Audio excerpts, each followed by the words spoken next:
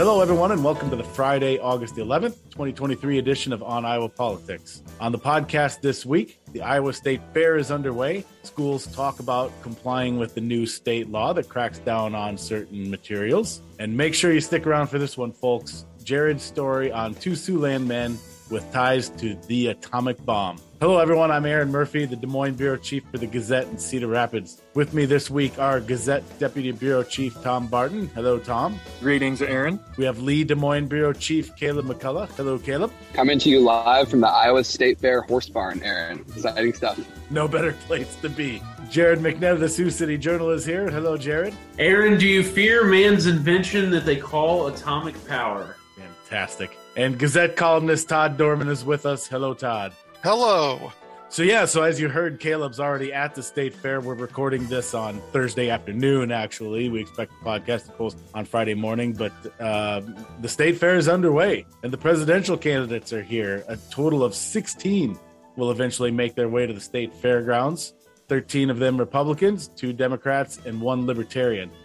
So let's go around the horn here. Let's start out the show this week by just talking to each one of our reporters. And let me ask, what are you all most watching for at the State Fair this year as it pertains to all those White House hopefuls? As you said, Caleb's already been there today. Tom and I will be out there this weekend. Todd, you'll be watching, I think, safely from afar, but what will you be watching for? Well, I think, one of the great traditions is when they escort all of the candidates into the show arena and walk them around past the judges and just try to get a sense of, what kind of leadership they would be. So it's always a great tradition. It's always, heartbreaking for the losers, and they gotta stand up on their haunches at one point. They do. Yeah. So they pat them down a little bit, check look at their teeth. I mean, it's scientific to a large extent. Actually, I mean, I guess, Trump coming to the fair on Saturday is always, that he's kind of a never a dull moment kind of candidate. So, and he's not one of those candidates that has, like, they say the common touch that he can, feel at home on the fairgrounds like other candidates might be able to. So there's always a chance for some sort of, mishap involving him and meeting fairgoers. And it's also interesting the other interesting thing about him is whether he catches any flack from any Iowans, because he's kind of attacked Governor Reynolds and, isn't going to go to her fair side chats. Right. So, and, he's lost some endorsements and things. So it'd be interesting to see if he actually faces any animosity from Iowans at the fair. Among Republicans, I guess he may face animosity among others, but yeah. So. And to that point, Todd, what'll be interesting to me, because we don't have a lot of details yet, is just how expansive his wander through the fair will be. Will it be a tightly controlled thing where he's only going to encounter his supporters, or will it be a genuine walk through the fair where you don't know who's gonna come up to you, which is what a lot, if not most, candidates do. So that's what's going to be interesting to me about his trip here. And as I sit here on Thursday afternoon, we don't have that granular level of detail yet on his plans for his visit on Saturday. I got to think, like, logistically, that they're not going to be able to have him just wandering around the fairgrounds. No, I mean, there's limits to it. Just for the simple fact that as a former president, he's got Secret Service with him. So, yeah, in fairness to him, regardless of whether he wants to or not, there's that, aspect to it, too. You're absolutely right, Jared. Well, he has a famous appetite for junk food, so at least he'll feel right at home with regard to the fare he'll find at the fair. And I assume there's all kinds of Diet Coke in the state. Yeah, do they have a Big Mac on a stick? I don't know if that's I'm sure there has been at some point. I'd almost be surprised if there wasn't. Jared, from your view in the seats in Siouxland, what are you interested to see about the state fair this year? First, really quickly, I wanted to take a quick victory lap about something I said 2 weeks ago on the podcast, because I wasn't on last week. We were talking about the Lincoln dinner, and I said the safe bet for who might go over on their time limit would be a second or third tier polling candidate. And sure enough, Asa Hutchinson went over on his time. So I was happy to see that. I'm glad you brought that up. I wasn't on last week either, and I didn't know whether you guys had talked about it, but for some reason I came across that exchange and I was like, hey, Jared nailed it. So well done, Jared. Well done. But yeah, with the fair, I'm really going to be watching for clips of and stories about DeSantis kind of making his way around the fairgrounds. In recent weeks, we've seen articles about his campaign talking about letting Ron be Ron, but he still comes across as awkward and stiff in some of these videos where he's talking to everyday people. Like, I think it was in Wayne County, he was asking a kid about an icy and saying there's a lot of sugar in that. And the Iowa State Fair is like, turbocharged retail politics. Right. And that is not his greatest strength, at least in this race. So I'm really curious to see how he wades through those waters. That's a good one. That'll definitely be worth watching. Caleb, how about you? When you've already gotten a little bit of taste, you've been out there on Thursday. What are you watching for this week? Yeah, it's been an interesting day so far. Not I wouldn't say interesting, but it's been about as expected. But I'm looking forward to seeing if anybody kind of tries to make any big splash, try to take any of the kind of limelight away from Trump on Saturday. Candidates are going to want to get with the more than a dozen candidates that are going to be campaigning here. Anything they can do to get grab headlines and media attention is going to be what they're looking for. So I'm curious to see kind of what strategies everyone employs. So far today, it's been pretty run of the mill. Harry Johnson was here this morning, first event that I covered. He just kind of walked around the horse barn the sheep barn, the swine barn with Representative Zach Nunn. Did a couple handshakes, but nothing too crazy.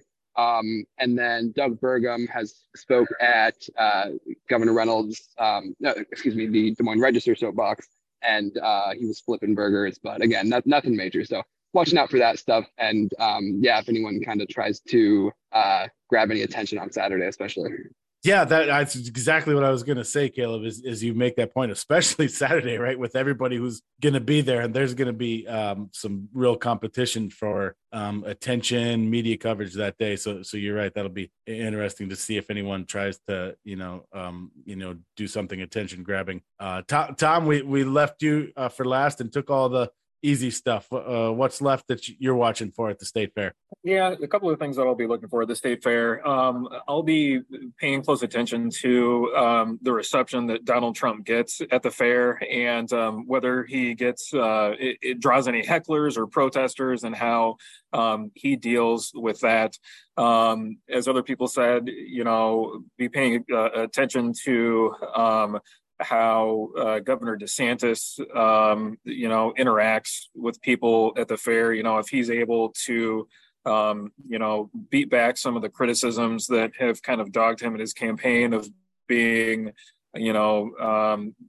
just maybe not as personable as some of the other candidates, and, a little stiff and aloof.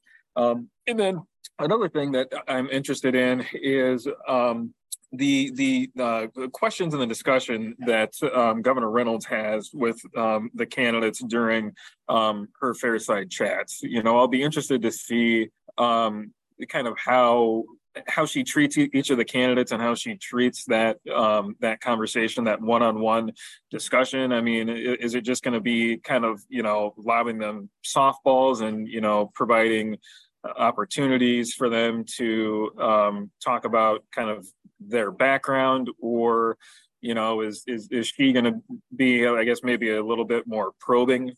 I don't know. We'll see. I believe the governor's office also mentioned that they had crowdsourced some questions from Iowans, and I guess it'll be interesting to see what questions Iowans have or submitted to ask some of these candidates. Yeah, that's a good one, and I have that question too, and maybe we can get a tiny bit of an answer, Caleb, because we had our first one Thursday morning, right, with Larry Elder. How would you categorize, the kind of questions that Governor Reynolds threw at? Yeah, it wasn't too unexpected. I don't think she was doing any, super hard grilling of the candidate in any sense.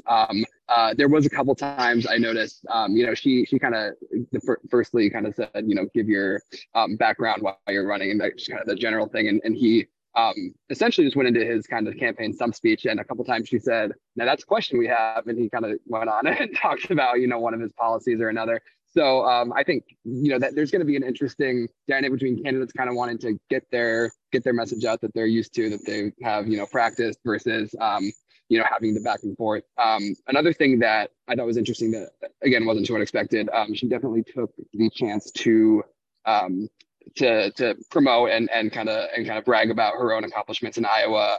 Talked about lowering taxes, talked about school choice, and also mentioned, and she said this before, but she said, next year we're going to come back and cut your taxes even lower. So that's a little sneak preview. So yeah, it's a little bit of that, and hasn't been too unexpected so far. Yeah, it'll be the one I'm looking forward to with Governor Reynolds is Will Hurd, which is the second Friday towards the end of the state fair, and whether she asked him about the Lincoln dinner. And then doing. Oh, sorry. Go ahead, Caleb. I was just going to say she didn't really comment directly, but when she asked what Larry Elder would do as president, the first thing he said was, number one, pardon Donald Trump, and she said, "Okay." She didn't say yeah or no. She said, "Okay." And then she did say, we have a two-tiered system of justice. Kind of agreeing with him when he said that. So there was a little bit there, but she again didn't say much about his indictment, his latest indictment. Sure. One other thing I'll be curious to see is just in general how Vivek does, because he's like clearly in third now in a lot of like polling averages. He's started to separate himself between the other people behind DeSantis and Trump. So, these are the kinds of like weeks or events to maybe even add a little more to that. Well, it looks like, oh, go ahead. I was just say that's nationally too. It seems like he hasn't made as much of a head in Iowa. So it'd be interesting to see if he kind of tries to get that. Well, it looks like Saturday is going to be hot and sunny, and almost probably zero chance of a tornado watch. So, the former president won't bug out on that event. Maybe he'll have to find another excuse, but he won't be able to say that he was afraid of the tornado watch. Speaking of inclement weather, Caleb is at the state fair and it has not yet poured down rain. Is that accurate, Caleb? So far, that's so correct. Yes, I actually just when Todd said that, just pulled up my weather app, and it looks like there is a little bit of rain, maybe tomorrow, or even this afternoon, perhaps. And Sunday looks like we're not out of the woods yet. It's gonna be too late for anyone that hears this, but people get the hell out of the state fairgrounds now. To clarify, it looks like it's going to be late tonight if there is any rain. So fingers crossed. Yeah, but a good general rule of thumb is if you see Caleb at a big event, grab your umbrella. All really good stuff. The only thing I'll add to that is I've been, and this isn't maybe necessarily state fair specific, but I'm kind of watching, and this sort of dovetails off of a little bit of what folks have already said, but if and when the rest of the field starts being a little bit more direct in their discussion of former President Trump, I was talking about this with Caleb and Tom separately earlier this week, and I said, to me, the polling shows pretty clearly that at some point these candidates are going to have to not only make the case for themselves, the case for why them, but also the case for why not former President Trump, right? I mean, at some point, as he continues to be at 40, 45, 50 in this field, at some point, you're going to have to explain to some of those people why they shouldn't be supporting former President Trump. And I mean, the 2016, primary proved that perfectly. If you're we saw what happened when all the other candidates hold off on attacking him. He just wins. Yeah. That's what happens. And he probably will still win anyway at this point, but do they go down swinging? All right, let's stay on the campaign. Oh, sorry, go ahead, Caleb. Before I move on, the last thing maybe worth mentioning is there's going to be some Democratic primary candidates on Saturday. Add that to the mix. Governor Tim Walz of Minnesota was here today with the Iowa Democrats to kind of counter the Republicans' messaging, and he was asked about that, and so was Rita Hart, and they essentially said, we don't have much to say about that. Biden's going to be our nominee, and kind of moved on. So interesting to watch. Yeah, that's going to be fascinating. If Sarah had been able to be here, that would have been hers. I'm sure she would have mentioned RFK Jr. and Marianne Williamson. Let's say that, then we wouldn't have forgotten. But yeah, that's going to be fascinating on Saturday. And as I've said, and maybe I can't remember if I've said it here on the podcast or where else, but to me, that story is as much about them as it is the reception they get. I'm very curious to see who comes to see them on Saturday at the fair. Is it Iowa Democrats, or is it actually Iowa Republicans who like what they're hearing from them because they're giving Joe Biden a hard time? I'm just fascinated to see what the turnout is at the soapbox for those two who go back to back Saturday afternoon. Good one, Caleb. All right. Moving on, but staying on the campaign trail, let's go back in time just a hair here to last weekend and Congresswoman Ashley Hinson's annual barbecue bash fundraiser. A number of these presidential candidates spoke at that event, including Ron DeSantis. Tom, you covered that. It was over in the Cedar Rapids area, obviously, where Hinson's district is. Did any of the candidate remarks or moments stand out to you from that day? There weren't a lot of moments that really stood out to me from that. I mean, each candidate had about 10 minutes to address the crowd and gave familiar stump speeches, talking points, lines that we've heard before. I guess one of the most interesting moments to me was the applause and standing ovation that the crowd gave Vivek Ramaswamy as he was wrapping up his speech in talking about his 10 truths, which if you've been to a Vivek Ramaswamy event, campaign event, you know what I'm talking about, talking about how, there are only two genders and well, anyway, so it was just amazing to me, just how receptive the crowd was and their reaction to that. They were loud, they were boisterous, they were enthusiastic, and I think to Jared's point earlier, clearly showed that Vivek is now in kind of a top position among Iowa Republicans, probably hovering somewhere around third place. So it just kind of showed the support and the momentum that his campaign is building up in Iowa. And to some extent, you also kind of had a similar reaction to Perry Johnson, which I thought was interesting. He kind of gave a, Howard Dean-esque type of performance on the stage, not too different from I think what you and Caleb saw or experienced during the Lincoln dinner. Yep. Yeah. If you haven't, and that created a great moment for us. If you haven't seen the Gazette's coverage of the Lincoln dinner from a week or two ago here now, go check it out on your favorite Gazette or Lee website and get to the photo gallery. And there's a really good one of Perry Johnson in all his glory doing the old ramp up at the end of the speech. And then just lastly, I guess the other thing that stood out to me was, I guess, just how polite and receptive the crowd was to all of the candidates. Everyone, received applause. I can't recall if all the candidates got standing ovations at some point, for some line that they delivered. But it was interesting to me, no candidate really got the cold shoulder. There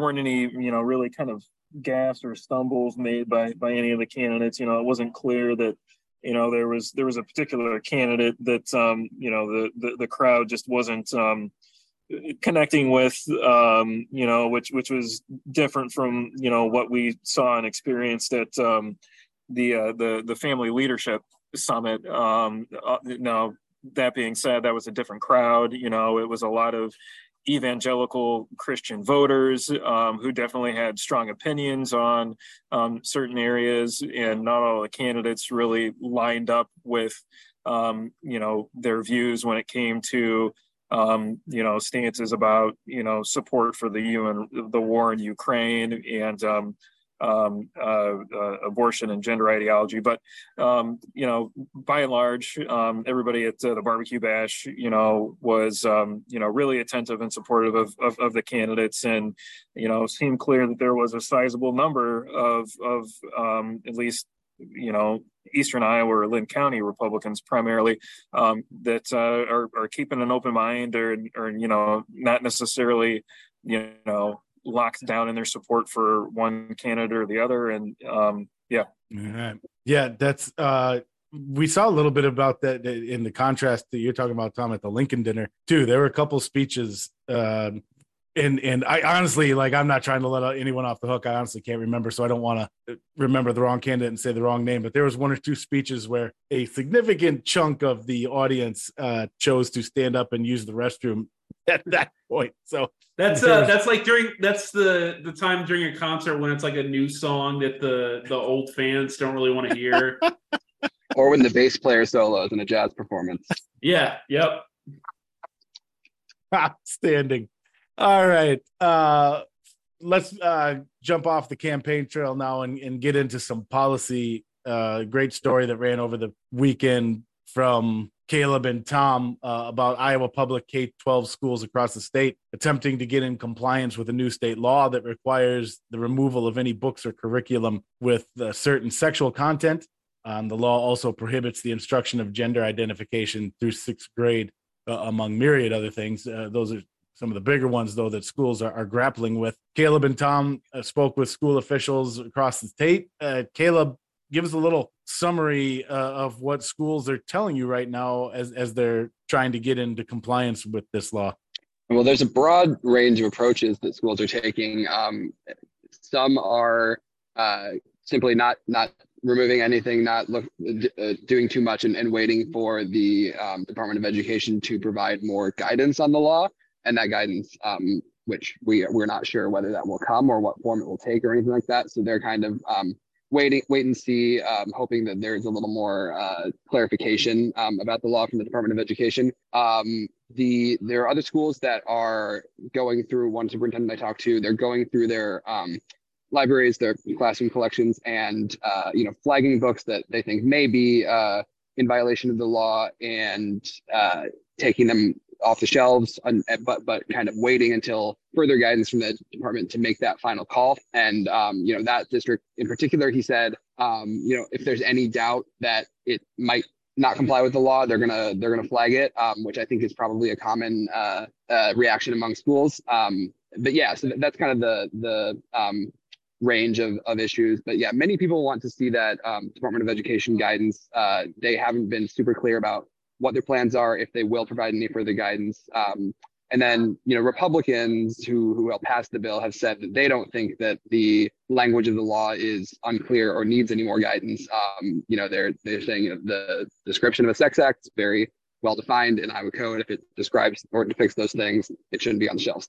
But as educators and school district officials have said throughout this whole process, there's a range, there's kind of a gradient of these things in books, and literature is very figurative, and there can be implications, and does that count? And so yeah, there's a lot of confusion. I think schools want to see something from the Department of Education about what exactly is over that line. So sort of going off of that, in Florida there have been these stories about Shakespeare getting curtailed at least one district to comply with the version of the law that's there, which is not the grand scheme of things that dissimilar from this.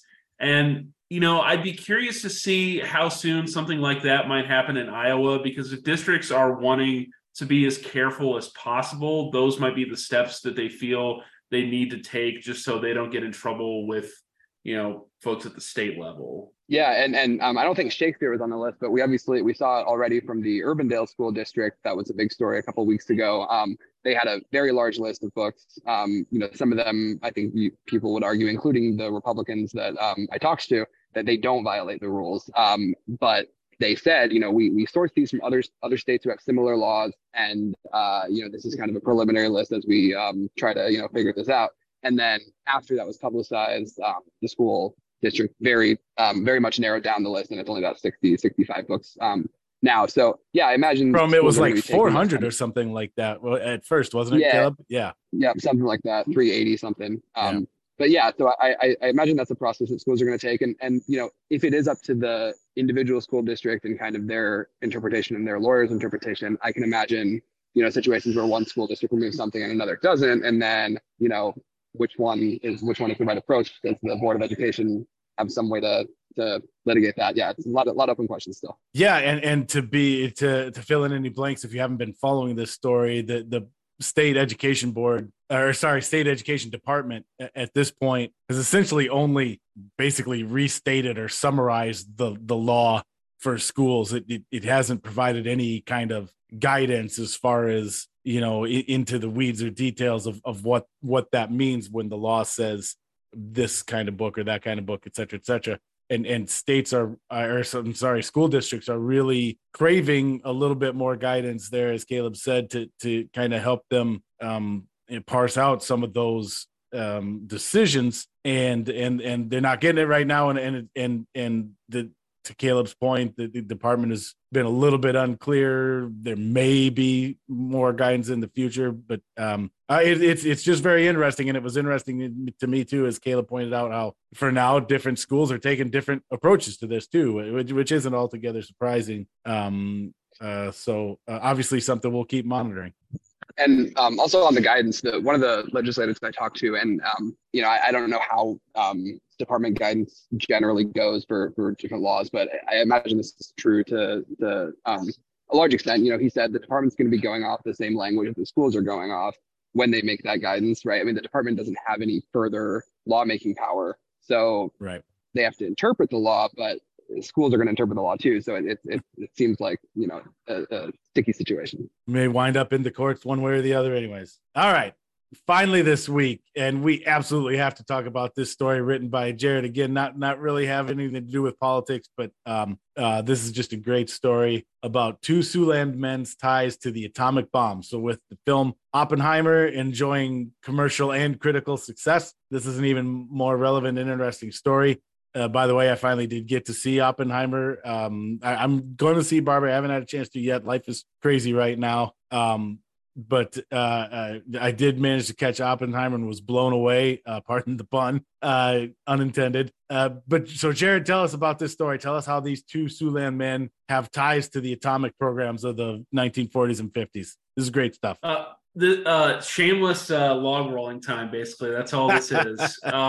No, the story is called The Scientist and the Spy. I came up with that, so I'm going to brag about that. And it's on our website. And basically, our area had two men who made their way onto the Manhattan Project in the 40s. One of them, who's in the movie Oppenheimer, was Ernest Lawrence, who grew up in Canton, South Dakota, which is about 70 miles from Sioux City. And he went to the University of South Dakota, which is even closer to Sioux City. And he, for people who don't know, won the Nobel Prize in Physics. Like I said, made it onto the Manhattan Project. And then the other, who was from Sioux City, graduated from high school in Sioux City at the age of 15 in 1929, was George Koval, who became a spy for the Soviet Union after he moved back there with his parents, who had actually fled Russia like 2 decades earlier to escape anti-Semitic violence. So his parents fled Russia. They raised their son and a couple other sons in Sioux City, and then eventually they went back to the Soviet Union, and then eventually George Koval became a spy for the Soviet Union, made his way back over here, and made his way onto the Manhattan Project as a Soviet spy. And isn't that's fascinating stuff? I'm sorry to interrupt. I just wanted to ask you, Jared, tell us a little bit about the process of reporting that story and how you came across that and how you got your information. Tell us a little about that. So I'm actually kind of glad I dithered with this as long as I did, because for a long time I had just been planning to write about George Koval, because I found that fact like very early on when I moved up here, and I was like, oh, that'd be interesting to write about this when there's a good, like anniversary or like time peg for it. And so I'm glad I waited until Oppenheimer came out, and then the anniversaries of Hiroshima and Nagasaki, because I did not know about the Ernest Lawrence stuff and him actually being from the area. So I'm glad I waited for that. So I've been kicking that around for a while. And then in terms of obviously I can't really talk to anyone that even knew some of these people directly because of how long ago it was. So it was a lot of digging through old Sioux City Journal articles, because there were plenty about both of them, which is always fun because people played so much more fast and loose with newspaper writing back then. A lot of things that just aren't attributed to anyone in terms of information or quotes. No bylines and some of that. Some of them, it was hard to tell if it was AP or if it was a local story, which is always fun. Interesting. So there's digging through that. And then because of how long ago George Koval was a spy and the government was looking into him, you can actually find the FBI files for him. Like, they're declassified. You don't need like a FOIA or anything to look through those. And those are several thousand pages. And there's, hundreds of references to Sioux City and like old photos of him with like unknown girlfriends and stuff like that.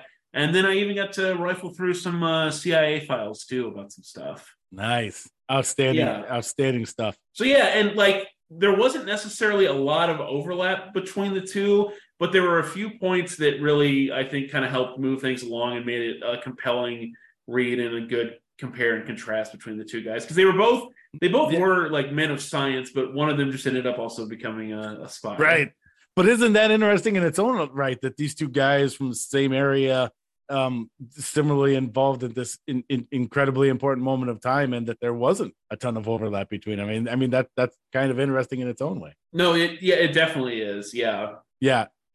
So if you haven't yet, you absolutely have to go check out Jared's story. It's on the Sioux City Journal website. Definitely worth your time. All right. I think that does it for this edition of On Iowa Politics. We hope you enjoyed it. If you did, tell your friends and subscribe to us wherever you find your podcasts. And now that you've listened to the On Iowa Politics podcast, make sure you're also subscribed to the On Iowa Politics newsletter, where every morning in your inbox, you'll receive all the latest politics and government coverage from our team. You can subscribe to that free newsletter at the Gazette's website, thegazette.com. And lastly, don't forget that the work of everyone you heard here today can be found on the pages and websites of the Quad City Times, Muscatine Journal, Cedar Rapids Gazette, Waterloo Cedar Falls Courier, Mason City Globe Gazette, Council Bluffs Daily Nonpareil, and the Sioux City Journal. We'll see you out at the State Fair. In the meantime, the Surf Zombies will play us out this week. If you know an Iowa band or musician who should be featured on the podcast, please send us a sound file. For Tom Barton, Caleb McCullough, Jared McNett, Todd Dorman, and our producer, Stephen Colbert, I'm Erin Murphy. Thanks, everyone, for listening.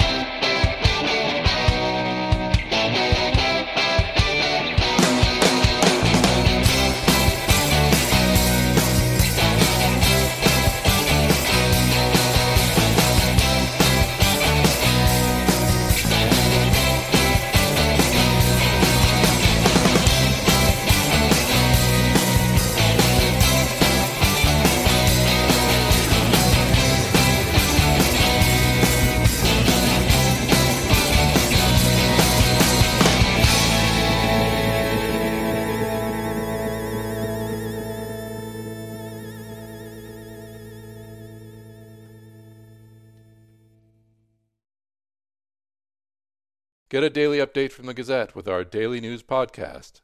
Add it to your podcast player or your Alexa-friendly device to get a bite-sized local news update each day.